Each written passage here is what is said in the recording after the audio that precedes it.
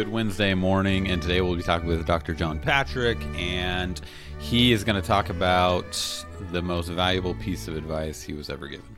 The best piece of advice I ever had came from Bonhoeffer.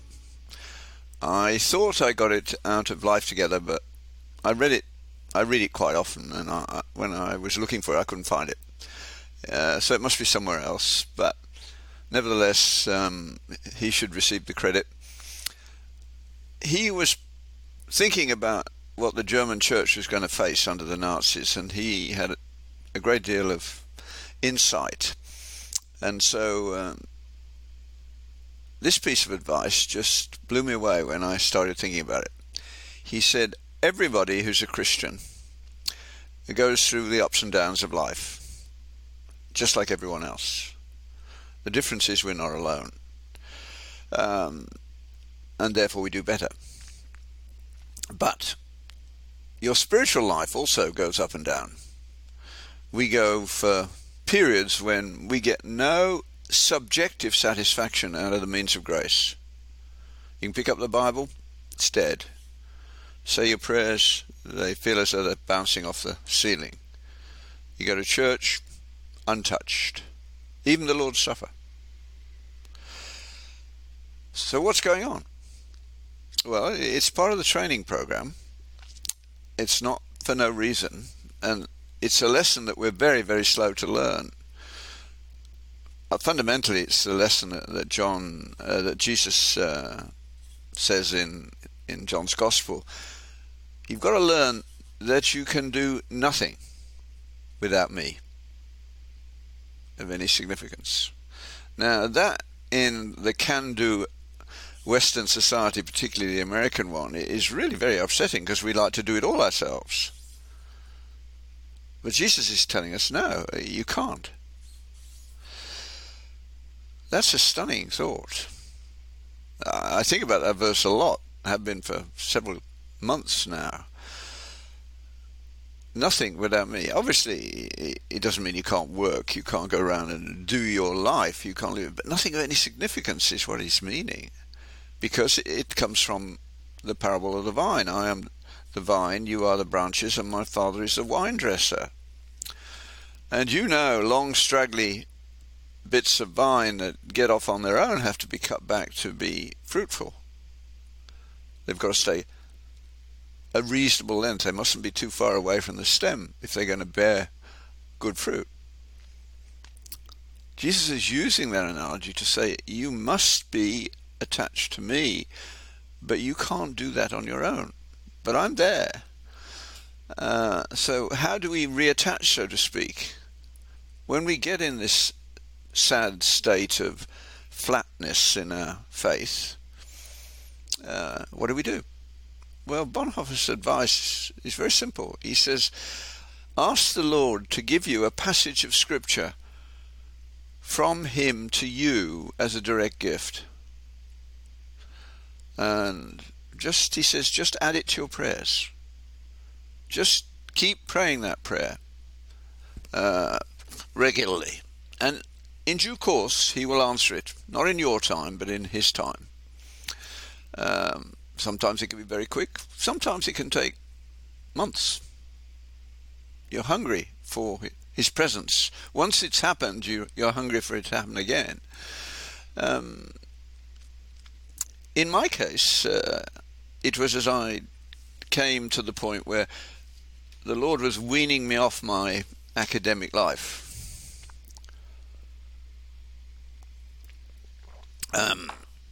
Which I loved. I was blessed in what I did. But I was making the mistake of letting it grow too big. And you can't do good science without passion. When you think you just apply the so-called scientific method, you'll get good science. No, you won't. You'll just get boring science. Piled higher and deeper science, which is what a PhD is. But science that captures you and gets you out of bed in the morning, that's quite different. For me, it was one protein. I didn't even know it was a protein when I started. I wouldn't get out of bed for the protein being studied in the next lab, but I got out of bed every morning for my protein. And it gave me a very interesting life. But when I'd settled into Ottawa, and I thought, well, I got 20 years, where do I go from here? And I was thinking about cloning the protein. But then I realized how much work that would be, and I had children growing up that I hadn't been spending enough time with. And then one thing after another, I won't go through them now, hit me. I wasn't as passionate about what I was doing. I was being asked by students to do things that I had never thought that I would do. Like, I was bullied into doing a Bible study by a few students, and I said I'd do 4 weeks, and I ended up doing 10 years, and I loved it. And then I started looking at their lives and comparing them to what mine had been like at the same time, and realized the education system, this was the late 80s, was really falling apart. It was nowhere near anything that I'd had. Then I read Bloom's Closing the American Mind, an atheist philosopher, one of the best Chicago ever had, saying the same thing, only saying it more eruditely. And then I came across Bonhoeffer. I didn't enjoy church. I told the pastor at the time, look, the church is boring, I'm sorry, but I have to say that. You have a choice. I'll sit in the back row and read a book and listen to you, or I'll go to sleep.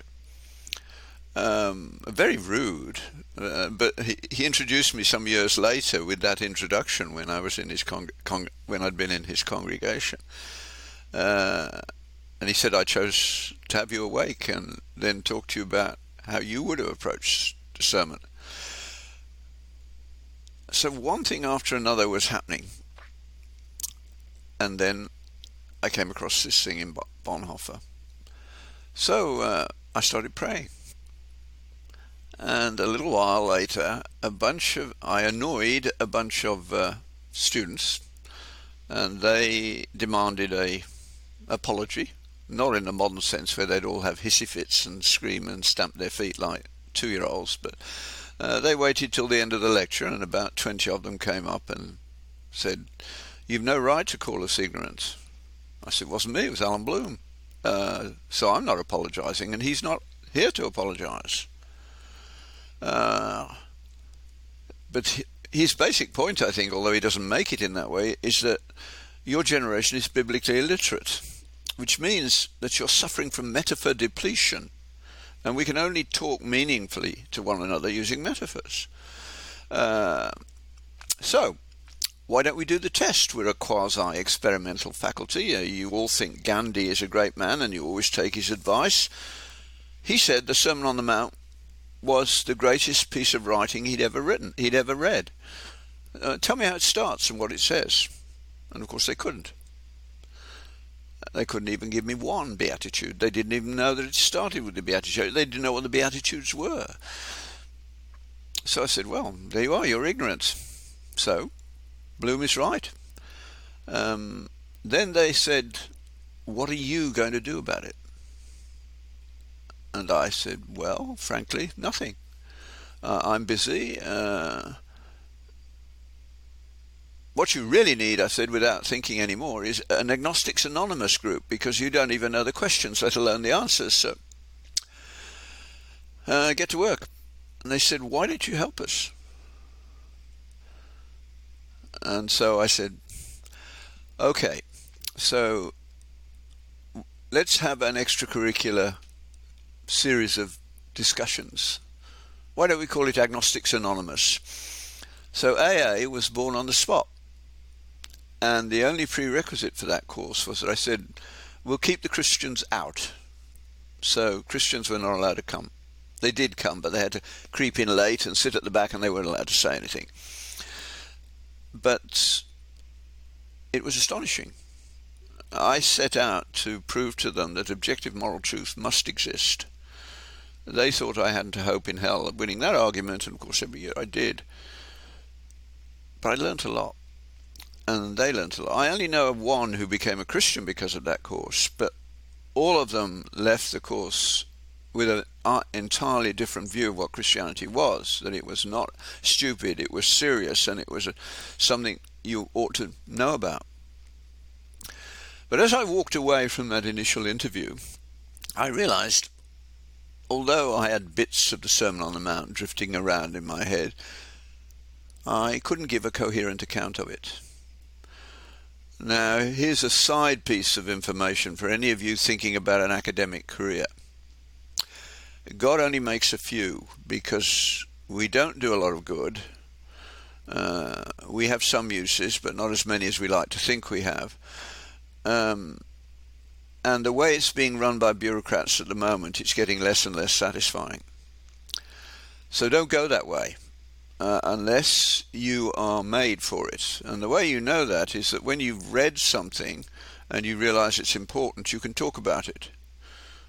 And you don't need anything more than skeletal notes. And if you're really interested, you won't even need those. In other words, you give lectures at the drop of a hat without any problem, like a baseball player can hit a ball out of the park if they lob it up to him without any problem. You know, people have skills all over the place. They're not things, they work on them, but they're natural talents. That's one of the problems with the idea of equality of outcome. It is such nonsense. It's not possible. Are we all going to have a mind of Einstein? We'd never get the lunch prepared. No, we have to find what our talents are and develop them, and they are not equally distributed. They're distributed in a way that a society can work. This identity politics stuff has got to die because it will destroy us, because we can't do without inventiveness. And the people who are really inventive are not normal mortals. You wouldn't want to be married to most of them. But they have to find their way in life just as you do. I mean, my father never had any education. He was a working man, a blue-collar man, but he loved his God, he loved his family, and he worked 40-plus hours a week all his life till he retired at 65 in the same sort of job the whole way through. During the war, it was much more than 45 hours. I saw him only on Saturday during the war. At least he had the weekend off when the war was over. But he was a good man. He never complained. He knew where God had put him, he knew what he had to do, and he did it. But as I walked away and realized I could give multiple lectures without notes, but I couldn't talk about our Lord's longest sermon without notes. That's not defensible. I certainly had the abilities to do it. I just never applied my mind to that particular topic. So here was Bonhoeffer's answer. And he told you what you have to do. When you get the passage of Scripture that you know is directed at you, you read it every day until it comes to life. Now in my case it was 3 chapters. So I didn't read it all every day to begin with, but very shortly I did. And very shortly after that, I didn't need to read it, except to look up bits that I wanted to think about a bit more. And it did come to life. It was like water, rain falling in the desert. And suddenly it comes into bloom. If you've never gone on YouTube and looked at the YouTubes on Namaqualand, Namqualand, on the southern borders of Namibia. It's a desert, and it brings that metaphor to life because there are more bulbs in that desert per square meter of soil by an order of magnitude than anywhere else in the world. And when the rain falls, and we were fortunate to get there one time when the rain had fallen, you can't walk there without treading on flowers. And it's not just one colour, it's all the colours you can imagine. Absolutely stunning. Well, that metaphor is about right for what happened to me with the Sermon on the Mount. It totally transformed everything I did. Hardly a day goes, probably no day goes by without some bit of it popping into my head. I usually wake up in the middle of the night I think it's the good Lord saying, my son, I haven't heard from you today. What's the reason? Because that's when I pray. And when I've said my prayers and prayed for my family and the things that are bothering me, to go to sleep, I start reciting the Sermon on the Mount to myself. Usually I don't get past 12 verses before I'm asleep. It's a very good way of knowing that your insomnia is nowhere near what you think it is. Get something, learn something by heart. A psalm will probably be enough. And every time you wake up at night, recite it to yourself. You won't get to the end of the psalm most nights. And of course, what better way is there to go to sleep? But this week, I woke up and I got through the whole sermon before I went back to sleep. That was a kind of nudge to me, I think. So that's why I'm talking about it now. It's an interesting phenomenon when that happens. And little bits of it sort of glow. That's the only way I can describe it. So what I'm going to do now is just give you the first bit, and depending on your response and Craig's response, we can do bits more over the next little while. If I do the whole sermon as I think it should be done now, it takes me 2 to 3 hours. And I think that's about what's right, because what we've got in the Bible is not the Sermon on the Mount as it was spoken. We've got a distilled version, a précis, if you like.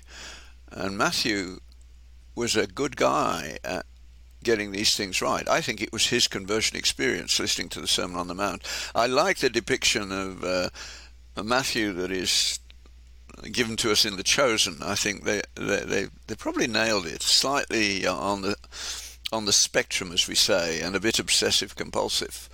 Exactly what you need to get this sermon properly reported. And I'm sure Jesus went from village to village, and the content was the same. He came bringing the message of the kingdom, which is what this is. So what we have is a distillation, and it takes, 15 minutes to read at the most. But I don't think anybody allowed Jesus to stop talking for a couple of hours at least. So, and it is a complete sermon. It's the world's greatest sermon. So the job that you have is to bring it to life with the help of the Holy Spirit. It's going to take 2 to 3 hours to get it to blossom, as it will. Wonderful experience. Now, I've had it happen with other passages, because once I'd learned how you do this, that's the way I do it. So the first thing is to get that picture in your mind of the people sitting on that hillside. We went a couple of years ago to the place where it's supposed to happen. It's supposed to have happened, and it's a convincing location they've chosen. It would make sense. Little sort of amphitheatre, natural. Anyway, then you have to start thinking and praying. The first thing that I hadn't noticed was what precedes the first beatitude. The first beatitude is, blessed are the poor in spirit, for theirs is the kingdom of heaven. But Matthew gives us a little introduction. And at the end of chapter 4, which is Sabbath, after sunset happened, people turned out to get healed by Jesus in the village. And he healed a lot of people that night. The next morning when he woke up, of course, the clinic was full again. He looked out, and there were crowds of people come to see miracles and to be healed. And I presume he spoke to his father. He tells us he did nothing except what his father told him to do, and his father apparently said, don't heal today. Take your disciples and go outside the village and sit down and teach them. Teaching is more important than healing. Now, no doctor would agree to that, but it's right, isn't it? All the miracles that Jesus did, all the people that he healed, they all died and they're gone. But what he said that day on that hillside has echoed throughout the world ever since, and is fundamental to understanding Western culture, because we are the product of Judeo-Christian thought, primarily. And we should stop being pussyfooted about it and say it. And ask the people who don't like it, prove to me that that is not the truth. They can't, because it is the truth. Shakespeare is laced through with the King James Version. If you don't know the King James Version, you can't understand Shakespeare. They used to have a program in Britain where they asked famous people to talk to Roy Plumley about being cast away on a desert island, and he wanted to know what 8 discs they would take with them. And at the end he said, what books would you take? And they would routinely say, you'll give me the Bible and Shakespeare, won't you, as a starter? And he said, of course. These were atheists and people like that, but they wanted the Bible and Shakespeare if they were going to be on a desert island. They were all intelligent. They knew why they wanted those 2 books, because they wanted a book that they could read again and again and again. And those are the 2 best books for that purpose. So, what he says is very interesting. I say to physicians, you can't possibly go to the clinic and say, not today. But you do need to do that regularly. If you don't have that kind of Sabbath in your life, you will burn out, especially as the way the bureaucrats are pushing the system at the moment and taking away your control, making you do their version of healthcare. And you've seen what they did in COVID, and the reward and the reaping of those consequences have got a long way to go. Totally screwed the whole thing up. But you do need breaks that build your soul. And one of the things that came out of this over the years was, some years later, we started a summer program for physicians in Ottawa, in which we take a week and we go through a period of history and look how it happened, and based in the concept that we are the product of Judeo-Christian tradition. And the course takes about 8 years. We're approaching 25 years. Quite a few guys went for 20 years without missing a summer. There's only one left now. Age does those things. But they come back to do the course again. They say it gets better every time you do it. But they come most of all because here they gather in Ottawa, and they have a week, physicians, where they don't have to be looking over their shoulders to see if somebody is going to say something to somebody who's malicious and nasty. The HIPAA regulations are the most stupid piece of bureaucratic nonsense I know of, but that to go against them is a felony in the States. I don't know how many lives have been saved by going against them. Fortunately, I didn't work in that environment. You need to talk to people where you find them when they have the answers you need. If you're not allowed to do it without the patient present, you don't get the conversations you need, and without their permission. They'd all give it in retrospect, but other people will get hissy about it. So Jesus says, no, you must take time. And it's got to be serious time, not 5 minutes every now and again. So I started on my journey. And the first thing I realized is, of course, the Beatitudes are technically aphorisms. There is pithy sayings which have a lot in them. And a teacher's job is a good teacher will plant pithy sayings in students' minds, which they will remember forever. But the best ones will also lead them on intellectually. And that's increasingly so. I mean, all the information in the world is freely available to you, but the ability to sort out the rubbish from the wheat is not even taught. How you do that. And I would imagine that most high school students couldn't define an aphorism, and certainly couldn't give me any that were intellectually important. Well, here we've got a set of them. 8 of them. And the first one is, blessed are the poor in spirit. Now, this had to be explained. It's not self-explanatory. For theirs is the kingdom of heaven. What on earth does he mean? And yet, these are the first words of our Lord's teaching ministry that we have. They're not going to be unimportant, are they? By definition. And what does it mean to be poor in spirit? Now, the way you do this, of course, is you go through the scriptures first of all and trace those phrases through and find out what goes on. And of course, he's quoted from the Old Testament. The Lord knew the Old Testament, and there it is, the poor in spirit. They will be blessed. What does it mean? What's our spirit about? That part of us that motivates us, that makes us alive. He says it's got to be poor. What on earth does that mean? And then I realized, of course, that the entry into the kingdom, which is what he says comes, requires repentance, requires recognition of sin. We're all fallen sinners.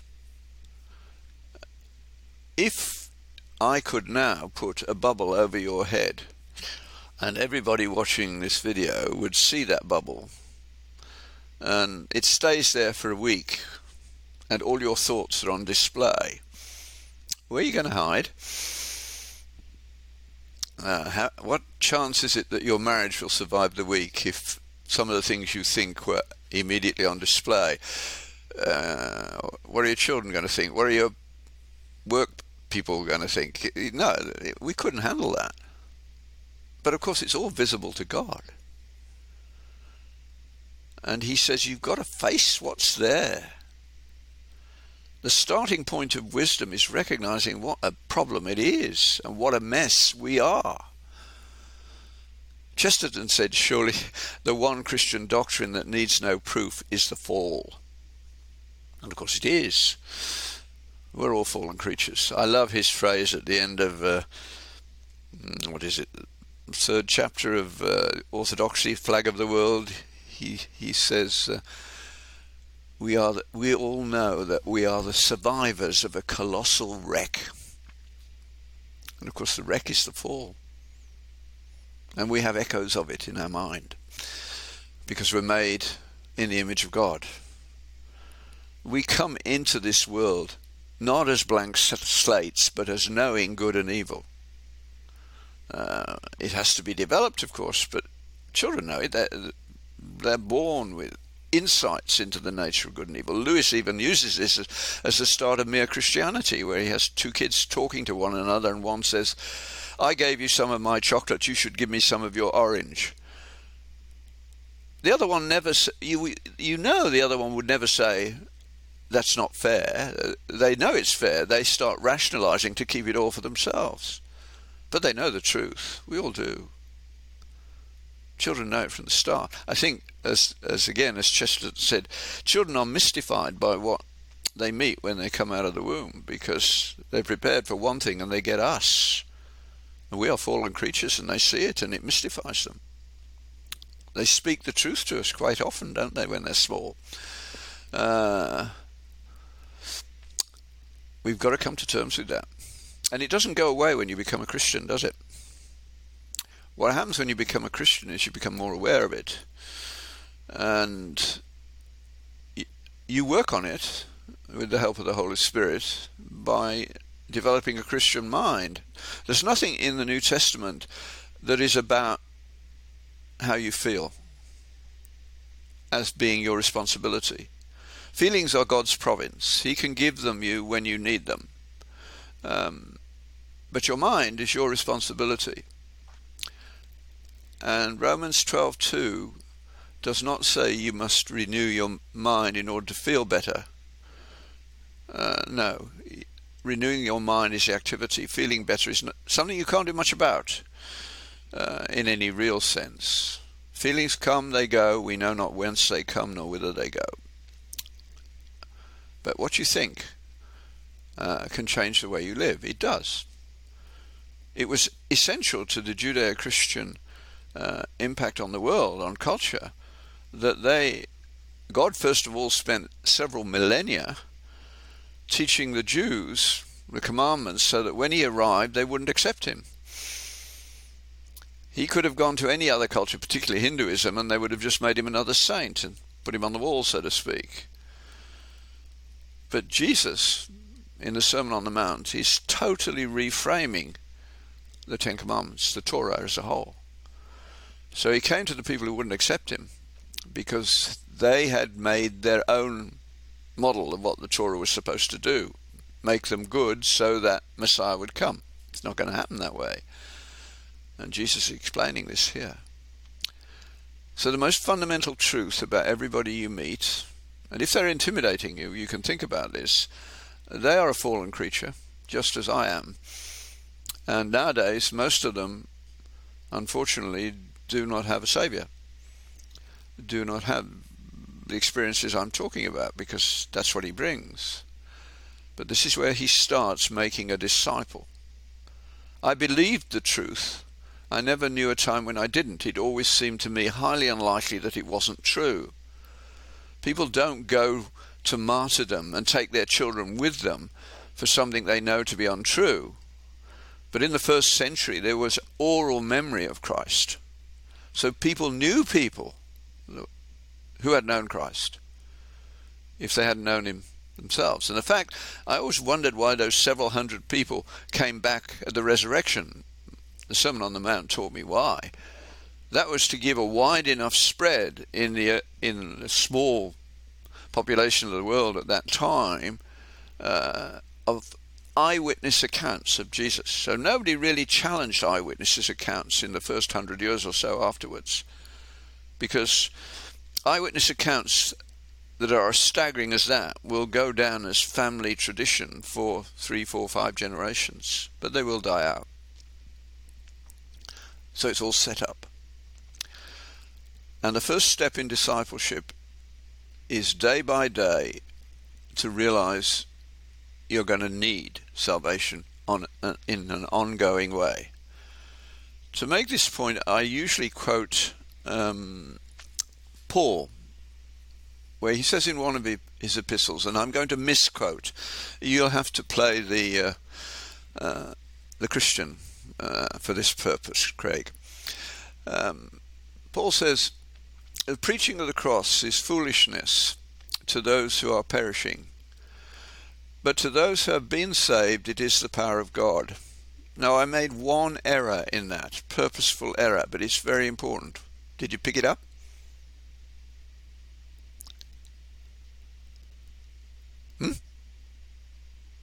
You were a bit faint for me.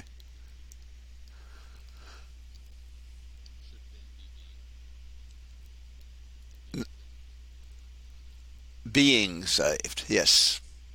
It's very rare to find that. What Christ wants is somebody who he could come back now and say, how are you saved today? It's ongoing. Church on Sunday, before you get to requests, if I was the pastor, I would be asking people, I want us to start a Sabbath with recount how Christ came into your life as a saving force this week. How he stopped you saying something that you were about to say but you didn't, or made you do something that you were about to neglect. I love, we have erred and strayed from thy ways like lost sheep. We have failed to do what we ought to do, and we have done those things that we ought not to do. And we didn't in some cases. That's where we start. And a disciple is more likely to have that experience, and it starts with this one. Blessed are the poor in spirit. Blessed are those who have faced the truth as far as they can stand it of themselves. Fortunately, he doesn't overwhelm us with what he sees. He does it bit by bit. He's always working on us. We all have to deal with the pride in one way or another, and in the end, it's not going to matter. I love the fact that Thomas Aquinas, having done the greatest intellectual feat in 500 years, had a meeting with Jesus a few weeks before he died. And Jesus said to him, "Thomas, it is well done. What do you wish?" And Thomas said, "Only you, O Lord." And he never wrote another word.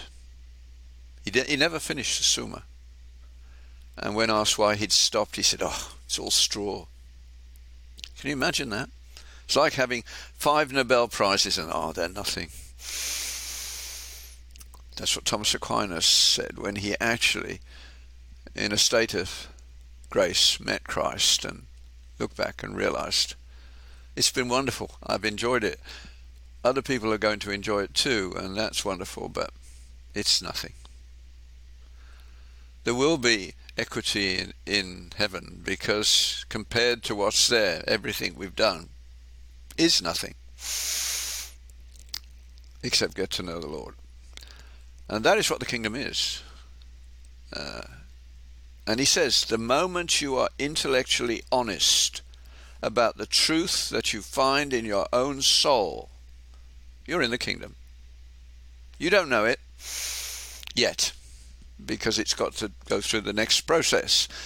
But truth always leads you to Christ. That's why atheists are much closer to Christ than nothings. People who have no known religion. Atheists have a religion, it's just that it's one that doesn't answer any questions. If there is no God, nothing has meaning. We're here, it's all a bit of a charade. You do what you like doing. If making people better, so fine. But life, meaningless, and you can't live without meaning. So if you're truthful, you will be pushed slowly. One of my best friends, John Robson, took 20 years on that process. We met at a lecture. He enjoyed it and told somebody, and we got to know one another. He was an atheist, a PhD in history, spoke several languages. I was a scientist and didn't speak any except English. But we both loved reading, and we both loved arguing, and we read and argued and changed one another's reading habits and thoughts. And over a 20-year period, he came to Christ. And he can't put his finger on it.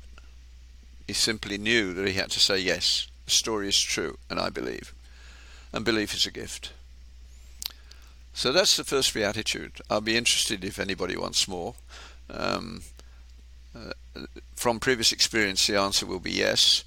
I noticed, or at least somebody else drew my attention to the fact that when I was on a Q&A panel with Jordan Peterson shortly before he became famous at a little conference in Quebec, I thought the question period went for half an hour, but it went for over an hour.